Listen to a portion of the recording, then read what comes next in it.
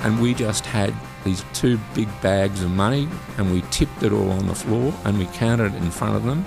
It was something far more of greater meaning than, say, your normal disco, good time disco.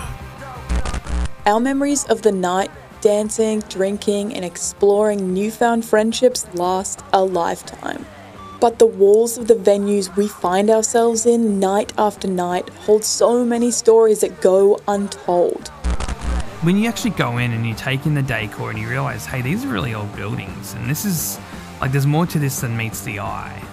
I'm Lucy McAfee, an announcer and producer at 4ZZZ Radio here in Meanjin. I'm 28, so I spent many a sticky, humid evening lurking in the dark of a bunch of venues.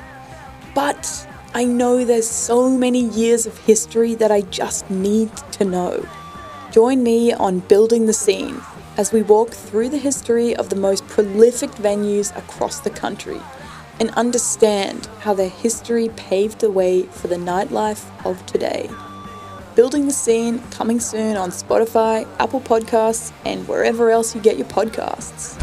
Do what we can to try and invigorate or illuminate what is an important past.